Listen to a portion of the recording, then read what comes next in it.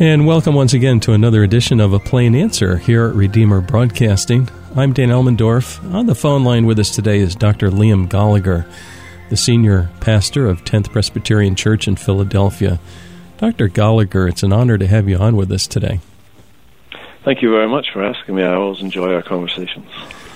We hear regularly from you every Sunday on No Falling Word, so our listeners are familiar with you if they happen to tune in that time of the day that we air it.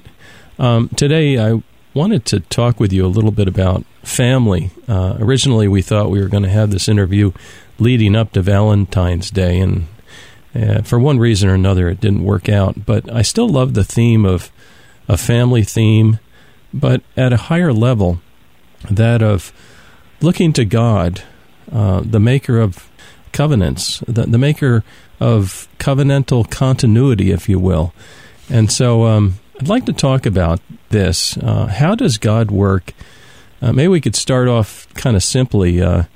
Suppose we go back in the pages of Scripture and we keep flipping our Bible and we get into the Old Testament and we start learning about God and His people.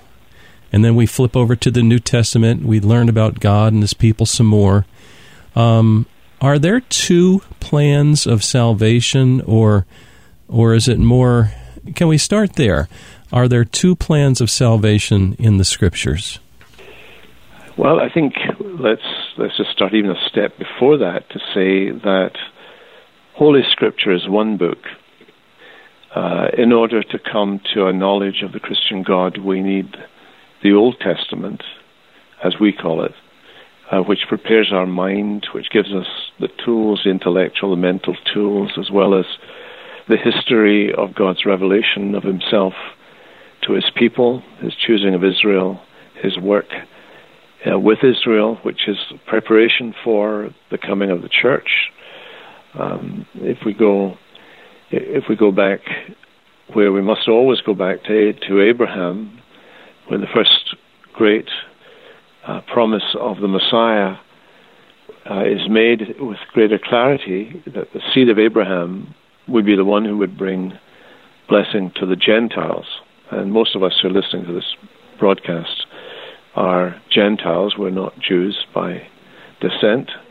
And there to Abraham, God makes it very clear that His great big picture is that there would be salvation for the world. It's anticipated there. It's repeated again when Jacob is blessing Judah, that the scepter, the royal authority wouldn't depart from Judah until he comes, the one who's coming, the seed of Abraham, to whom all the nations would gather and through whom all the nations would be blessed. So just that one thread there reminds us that the Bible is one coherent book, that we can't have the New Testament or hope to understand the New Testament without the Old Testament. And the Old Testament is bigger than the New Testament because the New Testament authors assume you're reading the Old Testament to understand what they're saying. So that's the first level, I would say. And the second is to say that the story of salvation is one story from beginning to end. If we take the Bible as one book, then we're led to understand that the story of salvation is one big story. From the first promise made to Adam and Eve outside the Garden of Eden, a promise they believed with respect to their children, and then the way in which that promise is passed on from generation to generation throughout the rest of Scripture until it comes true when Jesus comes into the world. I'll pause there for breath so that you get a chance to interrupt me. Oh, that's excellent.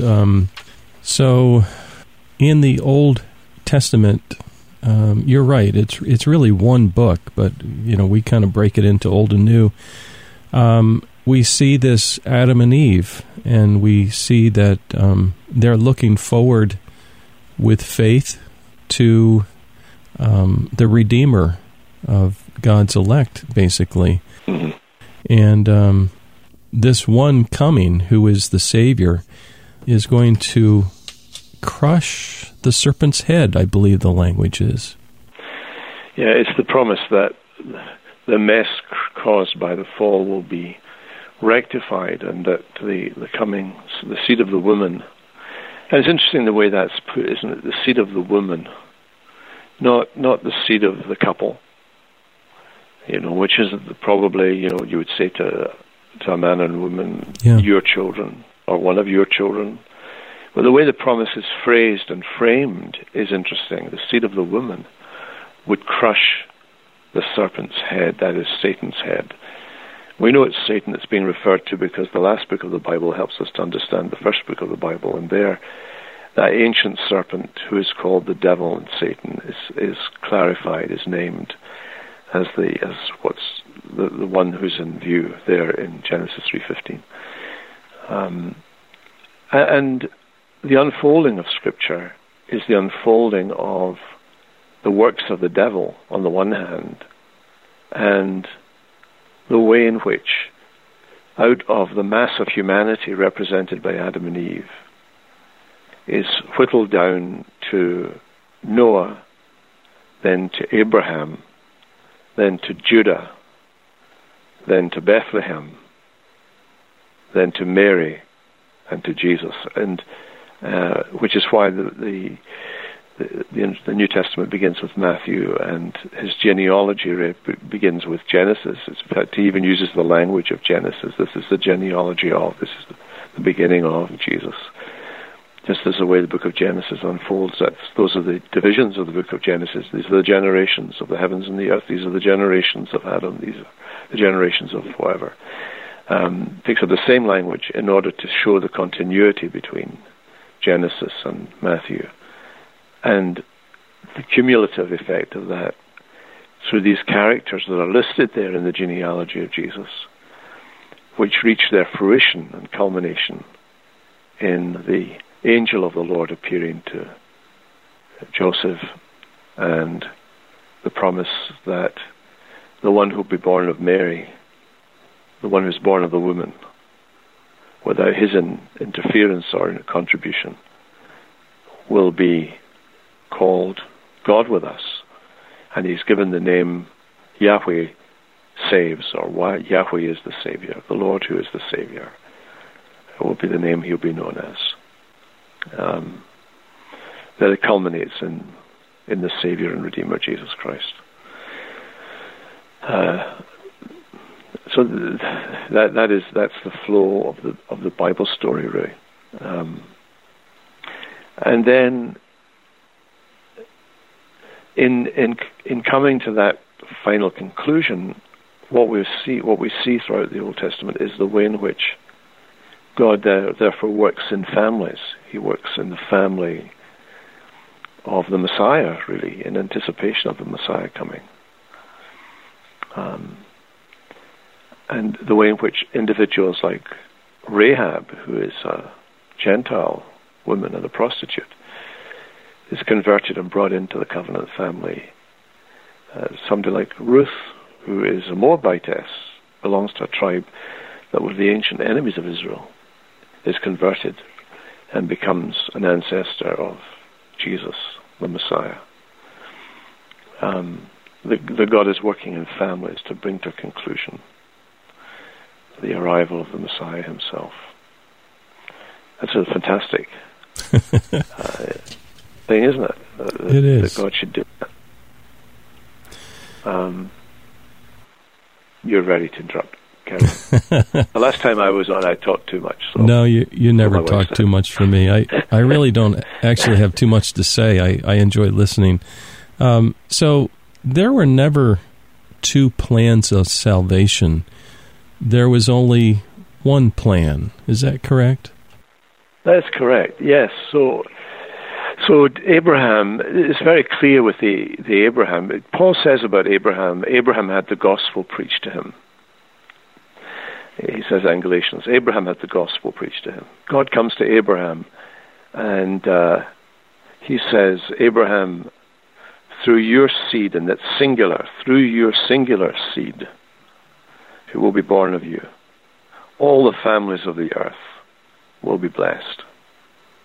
And it says in chapter 15 that Abraham believed God, and it was counted to him as righteousness. Now, what was counted to him as righteousness? Was it his faith, or was it the promise he was given that he believed that caused him to be in a state of righteousness? The Apostle Paul actually expounds on that in Romans chapter 4, where again he says that Abraham had the gospel preached to him, and by believing the promise of the Messiah, he was believing in the Messiah. He was believing in the Messiah who was to come. Abraham was saved by faith in Jesus Christ, in anticipation of Jesus Christ, just as we are saved by faith in Jesus Christ by looking back to his coming and his life, death, burial, resurrection, and so on. Yeah. So that Paul is making it clear in Romans 4, and he makes it clear in Galatians that Abraham believed the gospel, because that's what the gospel is, that through the seed of Abraham, Jesus, all the families of the earth, that is the nations, not just the Jews, but all the nations are going to be blessed with the blessing of eternal salvation.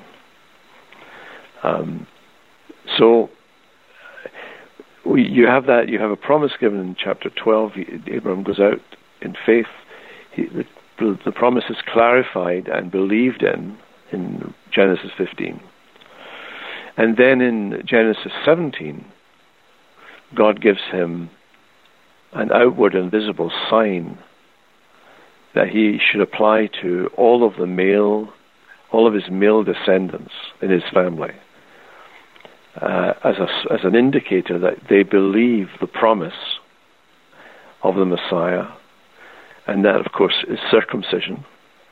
Unlike the nations round about, even those that practice circumcision, the Jews never practiced the circumcision of women, ever. They only practiced the circumcision of men. Why?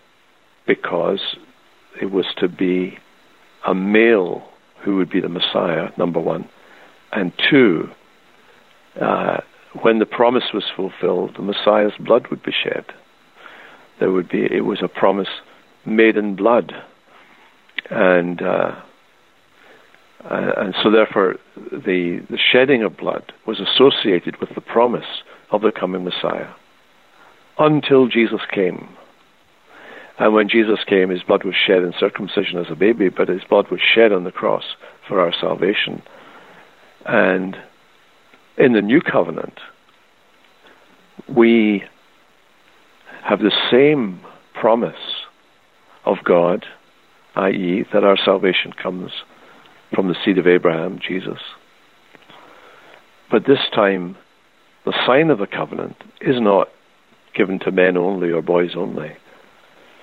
The sign of the covenant is water, which is a symbol both of the washing away of sin and of the rivers of joy of the Holy Spirit. Baptism is the new covenant sign of the same promise that God made to Abraham.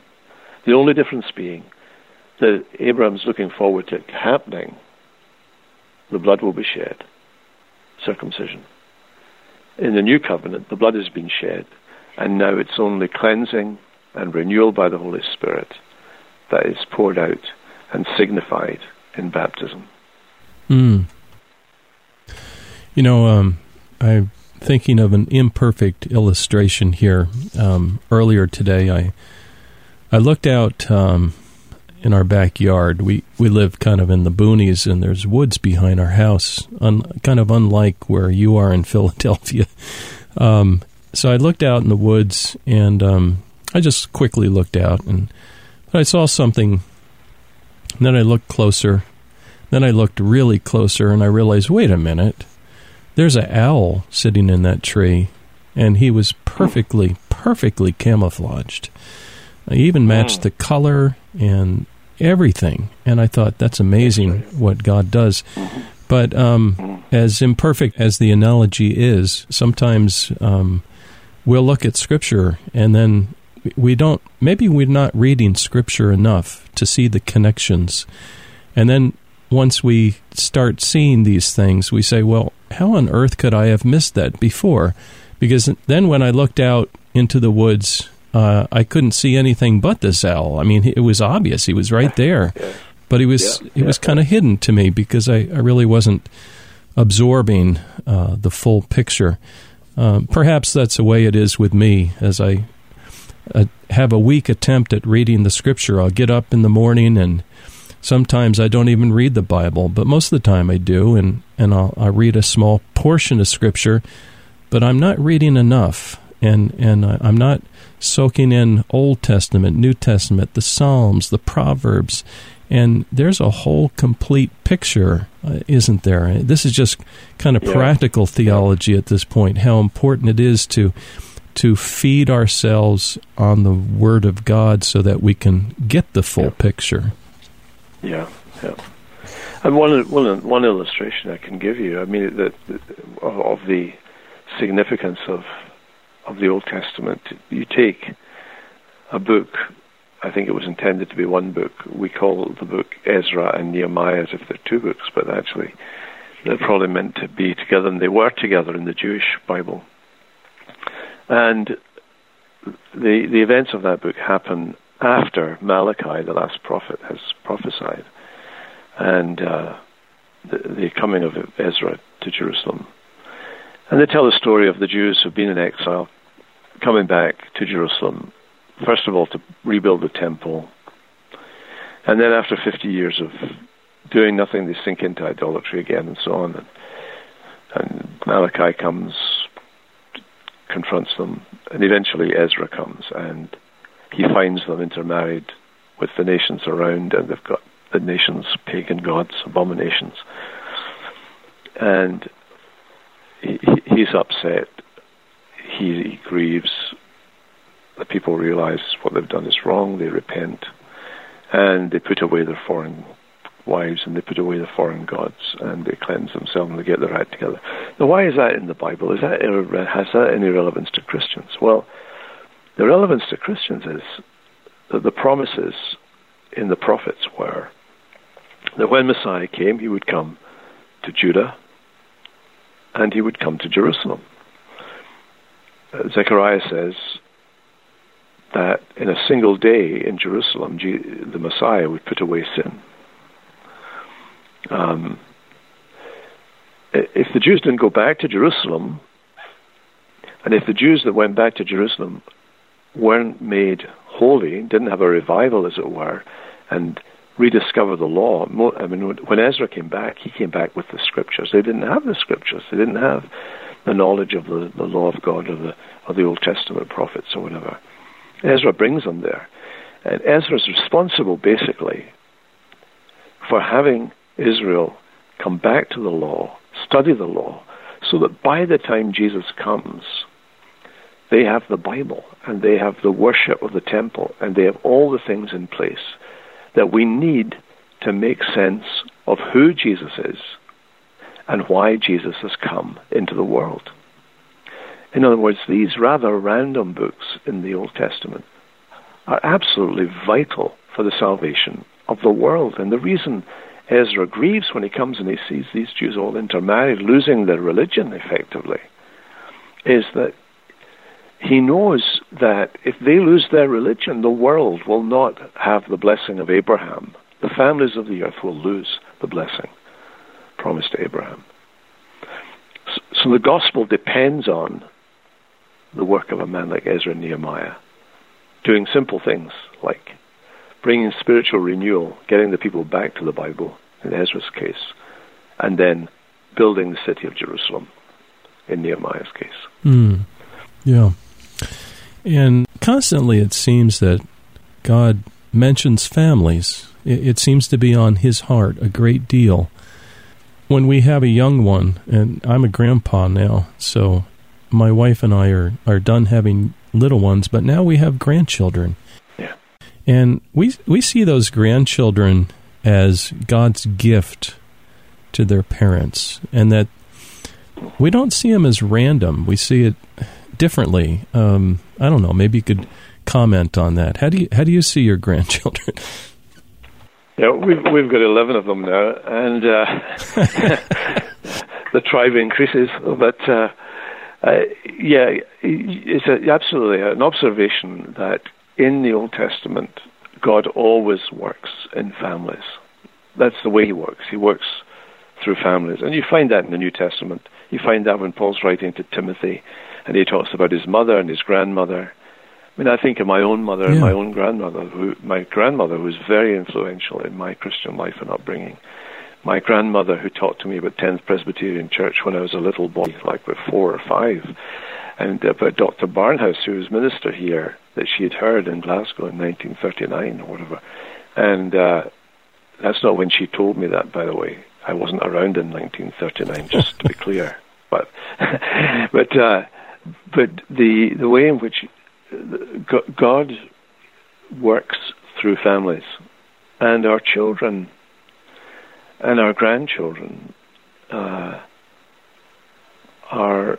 gifts of God. And when children are born into a Christian family, by definition, they have a different relationship with the church and with the world than children who are not born into a Christian family. Totally different relationship altogether. I mean, when on the day of Pentecost, when Peter's preaching and he says to the people, this promise, that is the promise God made to Abraham, in you shall all the families of the earth be blessed. This promise, along with the promise of salvation, is for you and your children, and for all whom the Lord your God will call. Amen.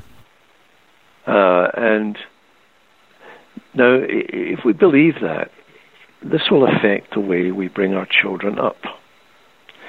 I remember my wife and I had, at that stage, we had only 3 of our children at this stage, and we eventually had 5. And we went to a conference in Scotland, and a man called William Still, who had been minister in Aberdeen. I think he was minister for about 50 years in Aberdeen, and he was the kind of the grand old man of Scottish evangelicalism. Great fellow man.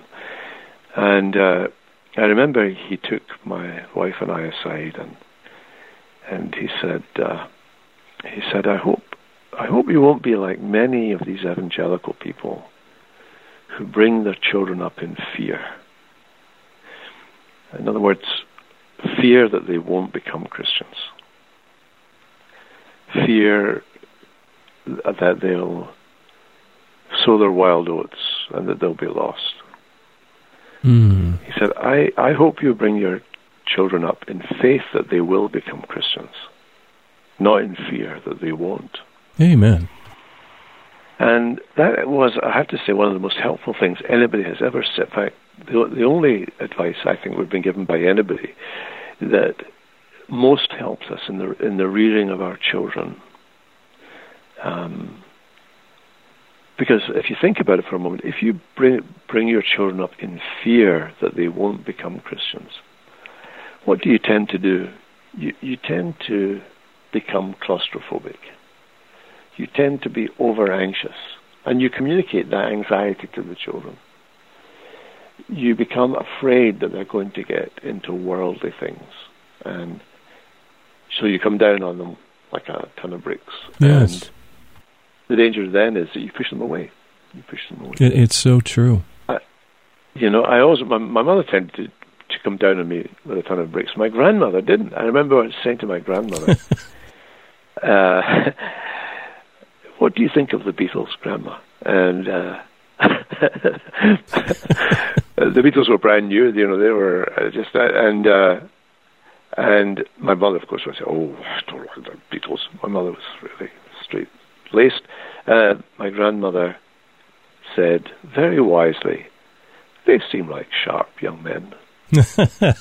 She didn't criticize them. She didn't say their music was great. But what she did was she gave me permission to think, I can listen to Beatles music. But actually, if my grandma says if my grandmother says they're sharp young men, then maybe they're not as important as I thought they were. Yeah, right.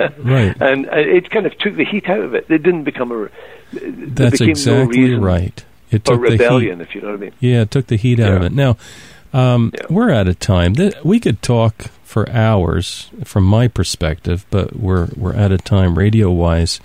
If someone wants to look you up online, look your church up, maybe attend there Sunday, what's the web address there? It's www.tenth.org. Well, that's pretty simple. 10th.org. And where is your... 10th being the word, Tenth, 10th.org. Gotcha. And we're on the corner of 17th and Spruce in downtown Philadelphia. Very good. Well, we want to thank you very much for joining us today. There's so much more we could talk about, but I hope that this little discussion gives some perspective and encourages especially young parents to raise their children in the nurture and admonition of the Lord, and not with punishment in sight, but with anticipation of the blessing of God, with eternal salvation, and with the hope and the positiveness that Christ really brings to a covenant child. Dr. Gallagher, thank you for joining us today. Thank you for having me. And dear listener, please join us next week for another edition of A Plain Answer.